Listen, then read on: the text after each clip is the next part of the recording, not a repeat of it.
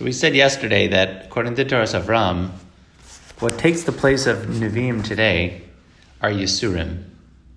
Yissurim, afflictions, ein hema onish al chet shavar. He's saying they're not punishments for sins that we've done. Ela limud v'horaz derech al chet shelo yavo.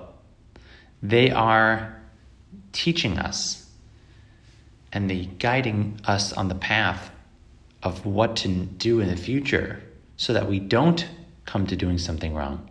Shluchim shel makom hema Yissurim.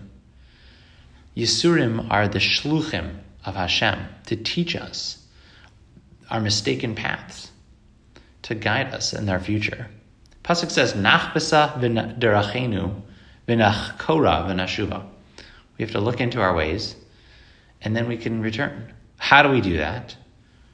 So that's through Yissurim. Through the Yissurim that happened to us, that's supposed to cause us to think or rethink about our own lives, what we're doing, how we're interacting with each other, how we're interacting with Hashem, ourselves, and then begin to pinpoint or can reverse engineer what it is we need to be doing differently.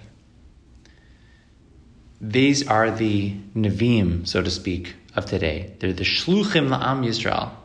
Just like the Navi was the Shliach from Hashem to Klal Yisrael to tell them, hey, you're missing the point here. You're not understanding that, let's say, in Bayis Sheni. Yes, you're learning Torah. Yes, you're doing mitzvos. That's amazing. But there's a mark of sinas chinam inside of the heart, which you wouldn't be able to see through the actions. There's chesed organizations in the Bayis Sheni. What is going to tell Klal Yisrael that they're doing something wrong? The Navi comes and says, this is what's going wrong. And the example that he says, so what about today? The Bira Tochiach, the fact that the Beis HaMikdash hasn't been rebuilt, teaches us that we've still continued the Avera. The Yissurim that we have by not having a Beis HaMikdash, the Galus and the Richa Zmana, the length of the Galus, is Mochiach, teaches us how severe Sinas Chinam is. So all the Yissurim that occur to a person, they're not Hashem's not punishing us. Hashem wants us close. Hashem set up the world in a way that our closeness to Hashem is the main factor, that's the main line that Hashem wants from us, every single human being, to get close to Him.